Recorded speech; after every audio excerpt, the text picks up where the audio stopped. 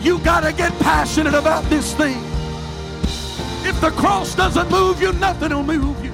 I'm offering you something that's greater than silver and gold. I'm offering you something that's greater than an increase in your pay on your job. I'm offering you There's no shortcuts to the glory. We've got to get past week-to-week living. We've got to multiply our prayer life. We've got to multiply our effort. When we are willing to give, God will always give it back to us in good measure that is pressed down, shaken together, and running over. Hey, thanks for checking out our Christian Life Church podcast. You will be hearing from one of our pastors or guest speakers, either at our Frankfort or Lebanon campus. Prepare your hearts and your minds to receive a word from God.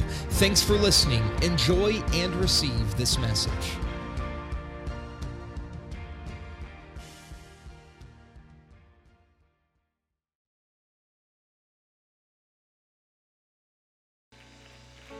Oh Lord, how excellent is thy name in all of the earth. Hallelujah, hallelujah. Bless the name of the Lord. God bless you. You can be seated tonight. Thank you for being here on this Wednesday night. Thank you for those who may be watching online. Thank you for joining us.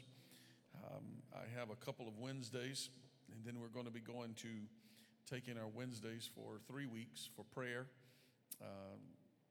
And then we're going to be moving into the awakening. And so I'm going to start an extended series tonight that is going to carry with us through and after the awakening. So I understand that I'm going to be stretching some things out for a little while to do this, because this is going to be an extended series. And I have had several ask about many things that require more than just a brief answer. And so I have chosen to take Wednesday nights, and I'm going to begin a series that I call the Why series. I did this about 6 years ago at the Delphi Avenue building, and I felt it very important for us to come back to this once again. And there's several new subjects that we're going to be adding, I'm going to be talking to you about. And tonight, as I began talking about the why, in the Why series, I'm going to begin by talking about having purity in all things. I want you to say that with me: purity in all things. Purity in all things.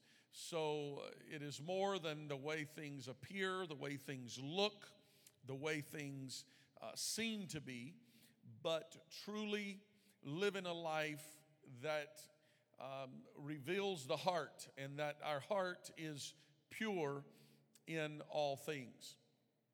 So let's begin tonight with Matthew chapter 7, and a lengthy reading from Matthew chapter 7.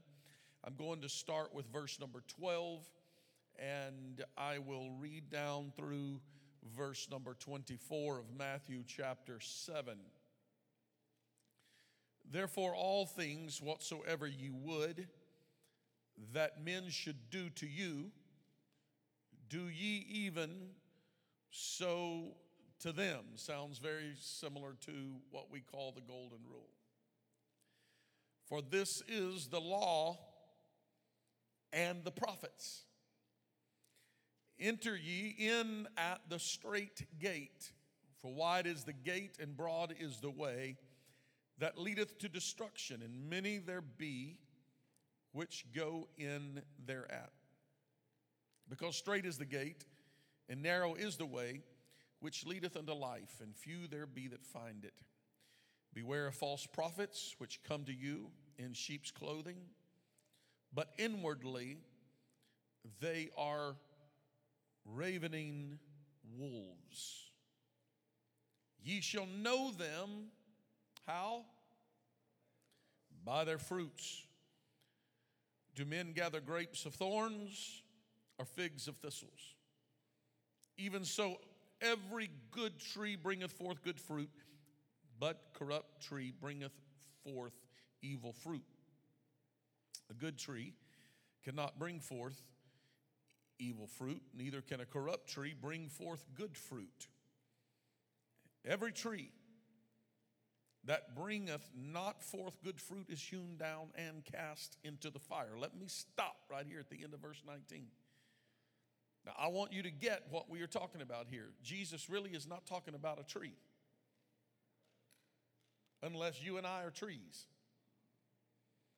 Everybody with me right now?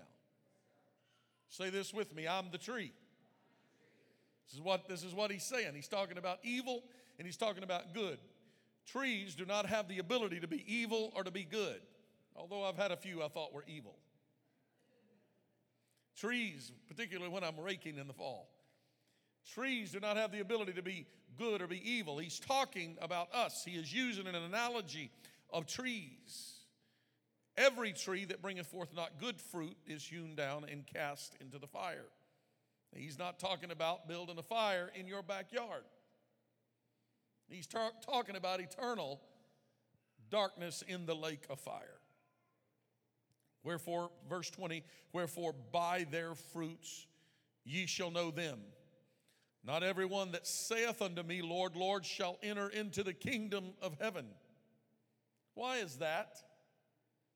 Because not everything that looks good is good. Because not everything that has a good image has a pure heart. But he that doeth the will of my Father which is in heaven. Many will say to me in that day, what is the day he's talking about here? He's talking about the day of judgment. Lord, Lord, we have prophesied in thy name, and in thy name have cast out devils, and in thy name done many wonderful works.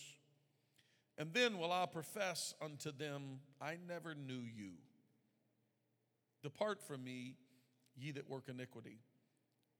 Therefore, whosoever heareth these sayings of mine and doeth them, who hears it and who does it, I will liken him unto a wise man which built his house upon a rock. I want to talk about purity in all things, purity in all areas of our life, purity in motive, purity in actions, purity in conversations.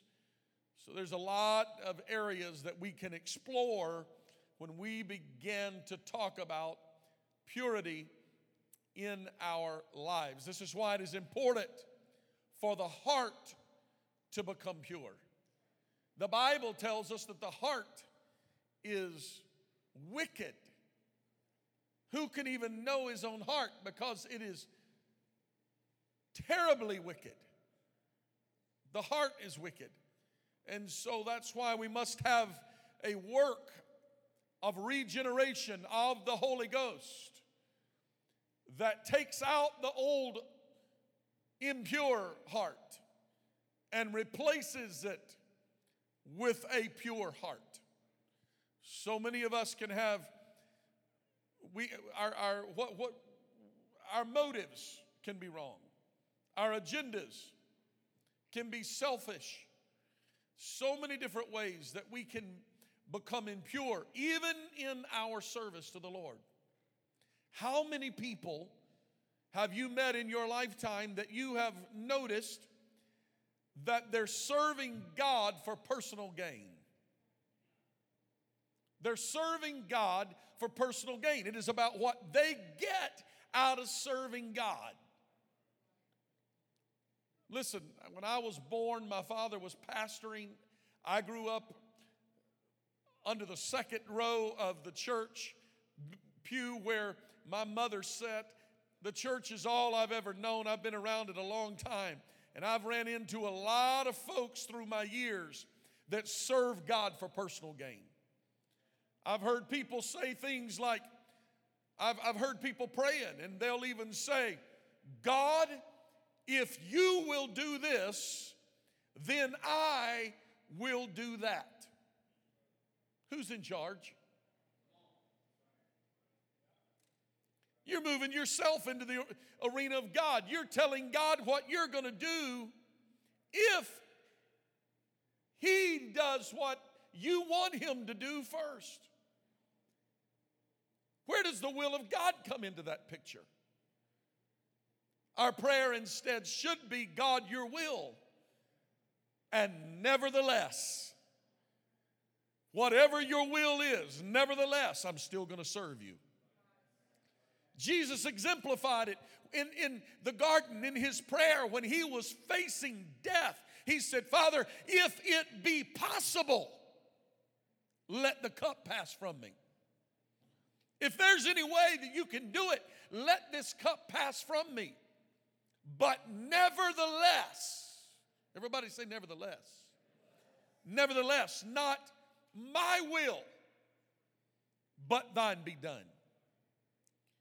My point here is that regardless if God ever saves your family, saves your children, regardless if you're ever blessed with wealth or health, we must have a made-up mind to say, God, show me your will, fulfill your plan, but regardless what you do, I am going to be faithful to your word.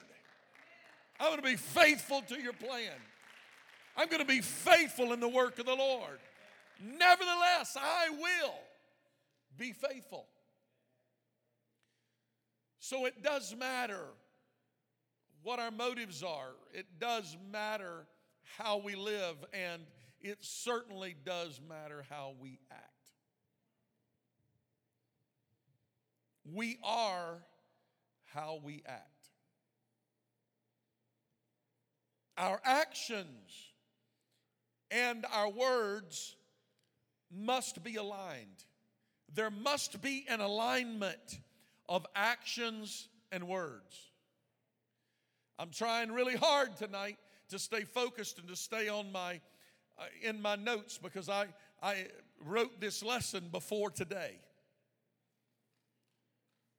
So I'm trying really hard to stay focused here and not start chasing a rabbit or two around the building tonight. But it'd be real easy for me to get off course tonight and talk about people's words and actions lining up. Just let me say this to you tonight. How you act when you win or when you lose matters.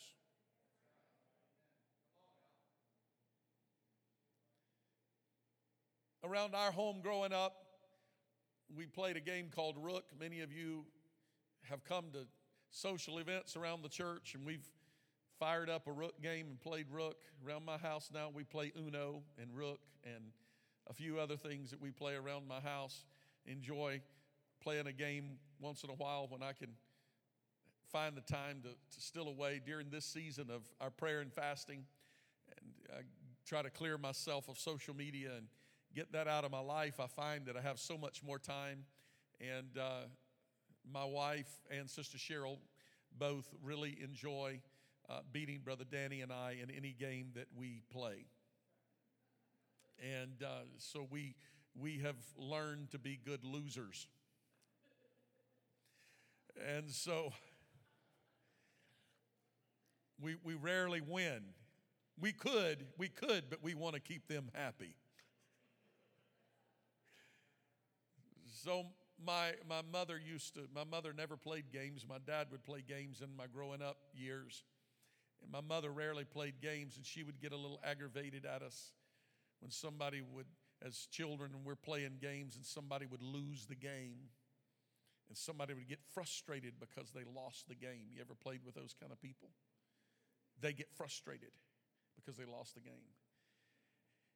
And if they lose another and then another before long, I've seen people literally get angry over losing a simple game that has the only consequence is bragging rights.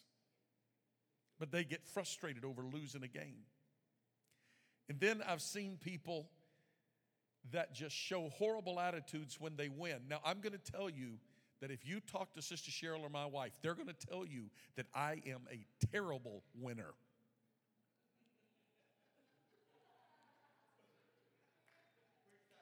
I might get up and parade around the room and carry the chair over my head when I win. The celebration is enormous. because it happens so rarely. In life, whether we're having a good day or a bad day, it matters how we act. It matters how we live. Whether things go our direction or don't go our direction, it matters how we act. Everybody say balance. We need to work toward balancing in our life on the good days and on the bad days. We learn to balance those days out. When things go my way or don't go my way, it matters how we act. We are how we act. Our actions and our words should align in our life. If our actions are corrupt, we become corrupt. If our conversations are corrupt, we become corrupt. So we are how we act. So we must be careful that we strive for purity in all things. Now, in today's society and in the last 20 years, there has had to be a change, and things preached in pulpits that prior to 20 years ago was never preached because society has changed. Today we deal with things like social media. And so many people have not yet learned the valuable lesson of discipline when it comes to social media. It matters what you say on social media. I've been on a forum or two and meet somebody and they seem to be so kind, but they're such a jerk on that forum. And I've even addressed it a time or two with some people and say, why in the world are you such a jerk on the forum? You seem to be a pretty nice guy. And they say, oh, that's just my screen personality.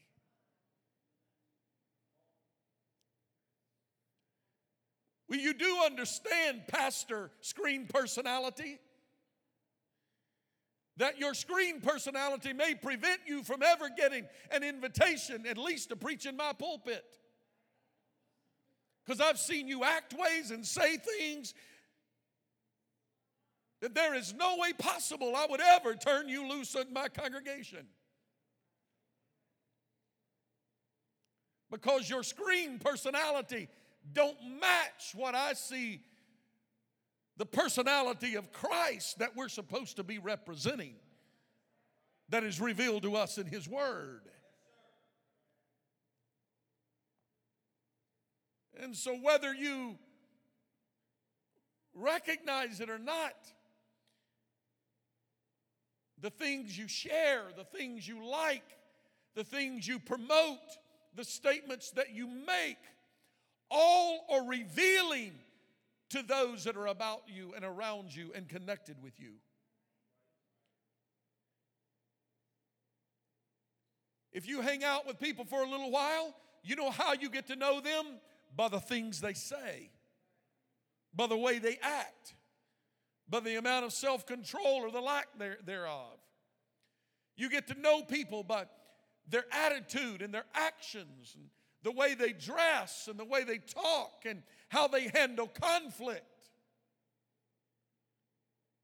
You get to know them at a different level. And the same is true when it comes to social media. This is an issue that I must talk about tonight because it is so very important that as a church we recognize the way people who know us know this church is how they know us and what they see of us. As the pastor of this church, I don't come to you over every little thing that happens. I literally had someone call me last summer and told me I needed to go talk to my saint because they were a neighbor of one of my saints, and one of my good saints was mowing their yard, and they've talked to them about it. And when they mow their yard, they turn their mower to where it blows the grass over on their driveway, and they're tired of blowing the grass off of their driveway. Would I please talk to my saint and ask them to stop blowing their grass on the neighbor's driveway? I mean, pastors in this area have big jobs to do, important jobs to do. So I talked the lady down off the ledge just before she planted a pipe bomb in the mailbox. She told me she was going to call the cops if they didn't stop. So I talked the lady down off the ledge, assured her that I was concerned, and then explained to her that my job as a pastor is not to deal with issues such as grass clippings.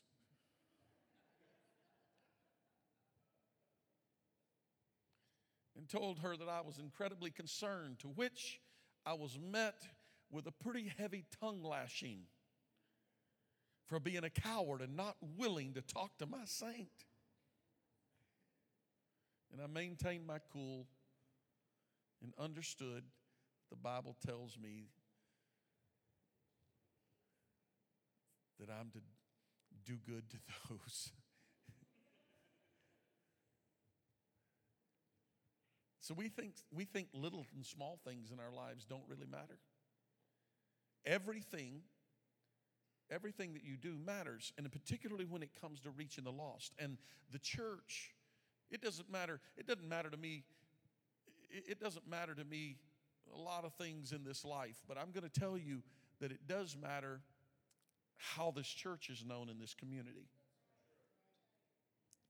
And I'm going to preach this and teach this until it gets so deep down in our core that we recognize that when people see us, they are seeing the church that we represent. And so how we respond to issues matters, and particularly today, which social media is so fastly changed, it is swiftly changed everything in the world so quickly. To today, I see people sharing things. I'm talking about people who claim to be saved, sanctified, set free, and on their way to heaven. They share things with curse words, with filthy overtones to what they're. This is the church of the living God.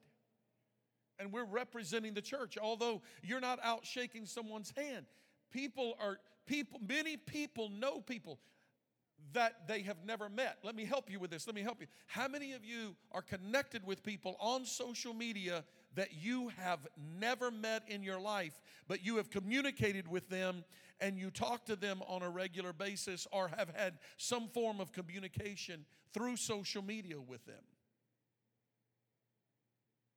Most all of us. I have a guy whom in telling you a story, it would be very easy for me to mention Mark's name. We have become social media friends, and it's all through a hunting forum that I am a part of, and we seem to agree on several things, seem to have some connections, and through the process, Mark happened to instant message me. We started communicating to the point in which that Mark and I talk, and I watch what's going on, and we will communicate on a regular basis, and I have never met the guy one-on-one, ever. But I've known him for about 4 years. And we're friends. This is the world we live in. We know people that we have never laid eyes on. We have never shook hands with. We have never talked to. And people in our community, they know us and know this church. This is how they know us. This is how they know us, through social media.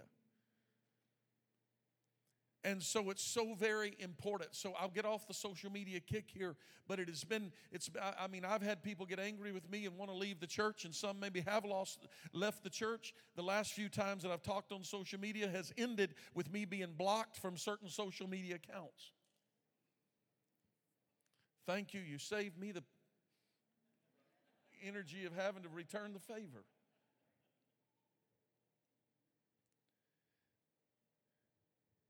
That doesn't hurt my feelings because it's social media.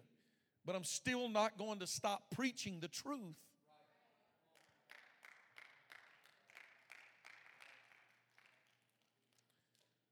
The Scripture teaches us that we're to guard our actions because people see them and respond accordingly. I need Scripture for that. Here we go. Matthew chapter 5, verse number 16. Are you ready? I'll let you read it with me. Matthew chapter 5, verse 16. Let your light. I don't have my phone. I can't turn on my light to show you how my light shines, but it's not talking about a flashlight. Let your light so shine. Can I help you? Let your life be lived in a manner. Let your light so shine before men. That includes women and children. Let your life be lived in a manner before people that they may see and hear and read and watch your good works. Well, people, this is just who I am. They're going to see the good, the bad, and the ugly. If they want to be connected to me, they're going to see my bad side as much as they see my good side. That's unbiblical. That they may see your good works. Put your best face on for the community that is around you. Well, I'm not going to be fake for anybody. No. I'm not asking you to be fake. I'm asking you to be pure. Work on those negative attributes instead of claiming them and declaring that this is who you are and the way you're going to be. Work on getting that bad attitude, that filthy mouth, that lying tongue. Work on overcoming it. Let your light so shine before men that they may see your good works. If your social media posting has innuendos and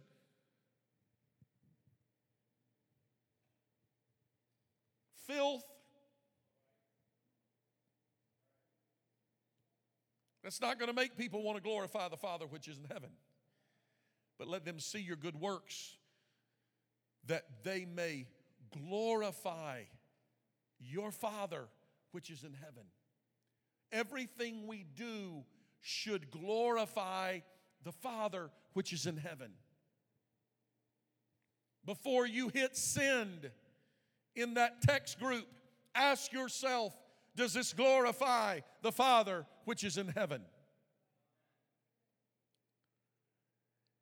When that boy that you meet across the world starts asking you to send some pictures just before you go to bed at night and see what you're wearing, ask yourself, does that glorify the Father which is in heaven? In everything that you do, let it glorify the Father which is in heaven. Some say, well, I don't really care what people think about me or say about me. Then you need to be born again. And a reborn, newly rebirthed person, born again individual, will care what people think about them because the Bible says you ought to care what people think about. Don't allow your good to be evil spoken of. There's a multiplicity of scriptures that we could pull out tonight and talk about the Bible telling us that it does matter how people view our life. So it matters. We ought to care what people think about us.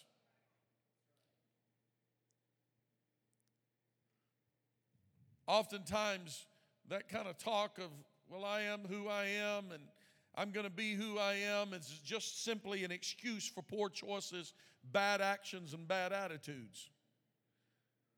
And all of those things will lead you to the pit just as fast as many of the other things will. So we should always guard our words and our actions. We should desire that our words and our actions are pure.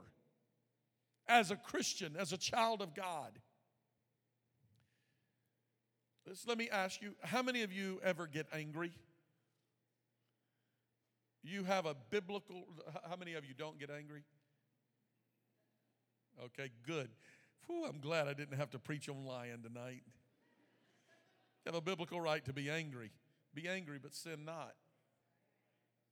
Let not the sun go down upon your wrath. So there's no sin in being angry, but how you act when you become angry matters. The emotion of anger is not sin. The action that follows is what dictates what is in your heart, either good or evil. An evil tree can't bring forth good fruit. A good tree can't bring forth evil fruit. So when you get angry, what comes out of you is revealing what is inside you. That's why we need to strive to be pure in all things.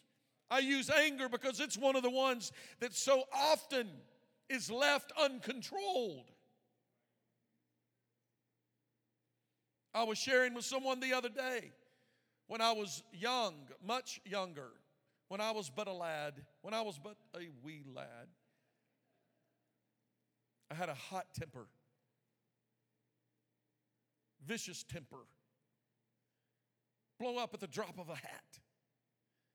And I had to learn to curb that and control that. It didn't happen quickly. It took a lot of work, a lot of energy, a lot of effort, a lot of work. And I was talking to someone the other day, and I shared with them this fact and this truth. When you deal with sins of the flesh, it is different than dealing with sins of the spirit. You can cast out an evil spirit. You can't cast out the flesh. So sins of the flesh, you have to put under your feet. You have to get on top of it. You have to live on top of it. That's why the Apostle Paul says he had to die daily. That's why he also said he has to keep under his body. Sins of the flesh you have to work on continually. Here's what happens when you stop praying, you stop fasting, you stop trying to grow in the Lord. The first things that will show up in your life are the things that you have declared that you have put out of your life and you no longer deal with. You want to see a temper-riddled pastor? Let me stop praying and fasting and seeking the Lord, and all of a sudden the old temper will begin to rise back up because it's a sin of the flesh. And you can cut it down, but if you don't keep it cut down, it will come right back. It'll grow right back into your life. So it matters. Let those who sin no more. Doesn't mean the temptation is not there. It doesn't mean that that thing is not in your life. But things such as bitterness is a root. Anger is a root. There's several things such as wrath. It has a root. All of those sins of the flesh have roots. And you have to cut it down. But you have to make sure that you plant something good and you keep it cut out of your life. Because if you don't, just leave it for one season and it'll begin to grow back up in your life. So how you handle that anger is what sets you apart from being the good tree or the evil tree. The good works or the evil works. And just simply saying, I don't really care what people think about me, is not an excuse for us to live life in idle and allow the old man to control us. This is why the apostle tells us that we are under no obligation to this flesh. He who is in Christ Jesus no longer has an obligation to the flesh, meaning you have repented, you have buried it, the blood has covered it. You have cut down the old man, the old anger, the temper tantrums, the fits of anger, the gossip. Guess I'm not going to get much help now. Ungodly verbal outburst, cussing, screaming, using dirty slang words. You've crucified the flesh with the affections and the lust or the desire to do them. You've put them under your feet. You've got them out of your life. You repented and you were baptized. Now you are no longer under any obligation to the flesh to allow them to dictate the pattern of your life. Now you have to have those under control. Now there's no excuse to say, well, that's just who I am. No, you're under no obligation. Everybody say no obligation. I have no obligation to that. I may have been born, and my mama may have been that way, and my dad may have been that way, and may have been raised in a home that was that way. But now that I have repented and baptized in Jesus' name, I now am under no obligation to the person that I used to be. I don't have to be like my mama, don't have to be like my dad, don't have to be like my grandparent, don't have to be like the environment I grew up in. I now am a child of Jesus Christ. I am born again. I now have taken on a new name. I am a new creature in Christ Jesus, to walk not after the flesh, but to walk after the Spirit. I have no obligation to those things that are attached to my flesh. So now I must strive to be pure in all of these areas, although I will deal with temptation. Give me about 10 more minutes and I'll wrap this up. We should be careful with affections toward anything that is connected to this world. 1 John chapter 2, verse number 15. Love not the world, neither the things. Everybody say the things that are in the world. If any man love the world, the love of the Father is not in him. So you've got to decide. It is either loving the world or loving the Father. There is a choice to be made. So if you're going to be pure in all things, you can't say, well, I want to keep an attachment to my old life for all that is in the world. The lust of the flesh, the lust of the eyes, and the pride of life. All sin falls in those three categories. If those are in you, those things are not of the Father, but are of the world. Verse 17. And the world passeth away, meaning those things, and the lust thereof. Those things all pass away. But he that doeth the will of God abideth forever. So the only way to have eternal life is to do the will of God and allow those affections and those things that are attached to the world, we have to put them out of our life. I could do a whole lesson on people who are so selfishly motivated in their living for God that everything is about them. It's me, me, me. God, do this for me. God, we act like he's a genie in the bottle. All we do is just make wishes constantly. Our whole prayer is, God, give me. God, give me. God, do this. God, work this out. God, do this. Look at me, God. I deserve it. Look at all the things I'm doing. Well, my goodness, I'm on a 35-day fast. I'm on a 21-day fast. I'm going to church 3 times a week. I'm praying twice on Sunday. I deserve all these things, God. Do this for me. Do that for me. No, we don't deserve anything. We've already got more than we deserve. Our sins were washed away, and we're on our way to heaven. If nothing else, if no other blessings come in our lives, we must be satisfied with the fact that we're born again and on our way to heaven. We're not going to have to pay a debt that we could have never paid, but we have the blood of Jesus that saved us. So all affections, loving not the world, not being connected to the world, and all the things that are in the world. Because if we get an attachment to the things that are in the world, the love of the Father is not in us. So there is no happy medium where somebody says, well, I love this, but I also love God. I love money, but I also love God. I'm not preaching against money. It takes money to live. I understand that. That's why we work.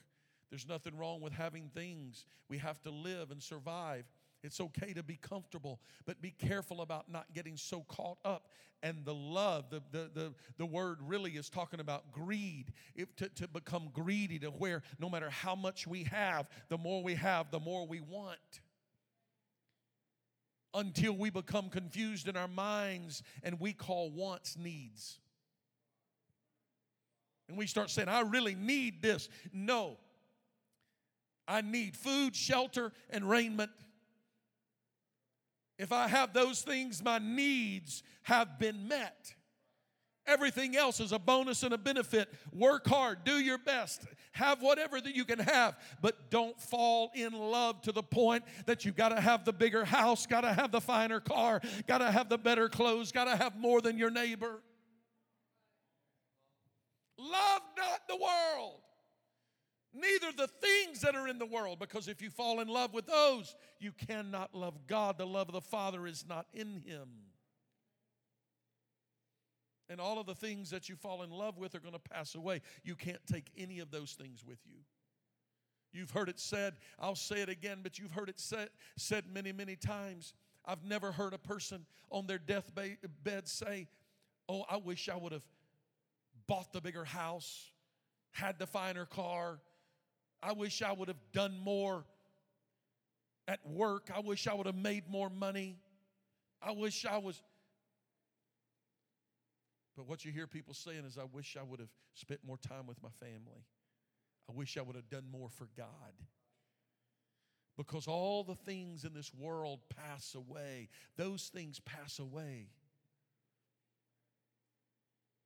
But he that doeth the will of God abideth forever. The Bible puts great emphasis on the things that we treasure. We must not love or cling to the things of the world. What are the things of the world? Money, power, and fame. We can cling to money, we can cling to power, and we can cling to fame or individual significance. 3 areas which man happens to deal with. We want to have more friends than everybody else, nicer things than everybody else, more money in the bank than everybody else. We want to have more power and control. We want the higher position.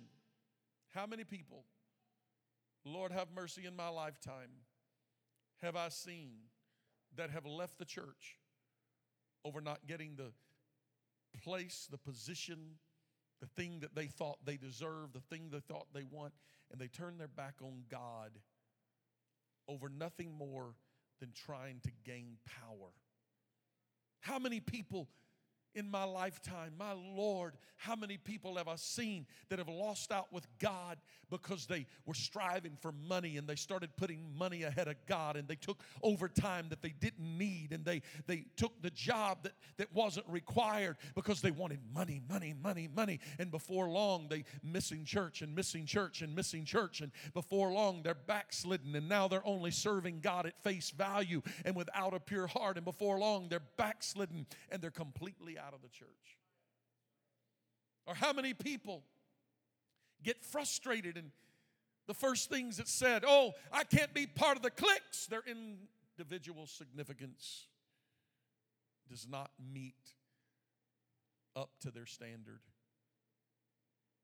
Or they feel they're not being used enough.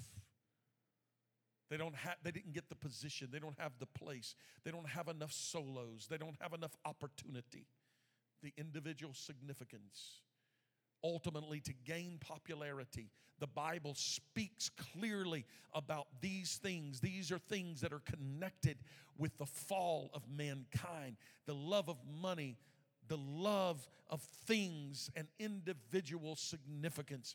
We must guard against them. We all struggle with the things that are in the world. It is a constant battle that we all struggle with the things that are in the world.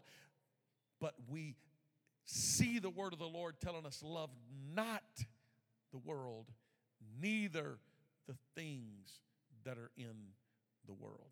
I'm going to wrap up here. I'm going to end. I'm going to come back next Wednesday, if the Lord's will, and I'm going to pick up here and continue talking about why we desire these things in our life and what it is that drives us and motivates us to seek after these things. We must, ladies and gentlemen, we must seek to have a pure heart, to have a pure life, to have and be what God wants us to be. Stand with me all over the room right now. I want you to just to pray with me in closing right now. I want you to lift your hands toward heaven right where you are. And I'm going to pray over you, and I want you to pray that the word of God would sink into our hearts. God, right now we come to you, Father, asking you, Lord, that you would look into the heart of every man, woman, boy, or girl in this room today. And God, that your word would find a spot, that it would touch the heart, oh Lord, that every individual would be, Lord, be adjusted, that they would find a place of adjustment in their lives, God, to where you would begin to work and change us.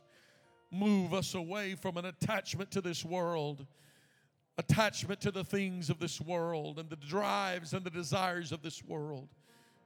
Oh God, that we must, but that we are walking with a pure heart, that we may be, Lord, pure in all things in our lives, our motives, our actions.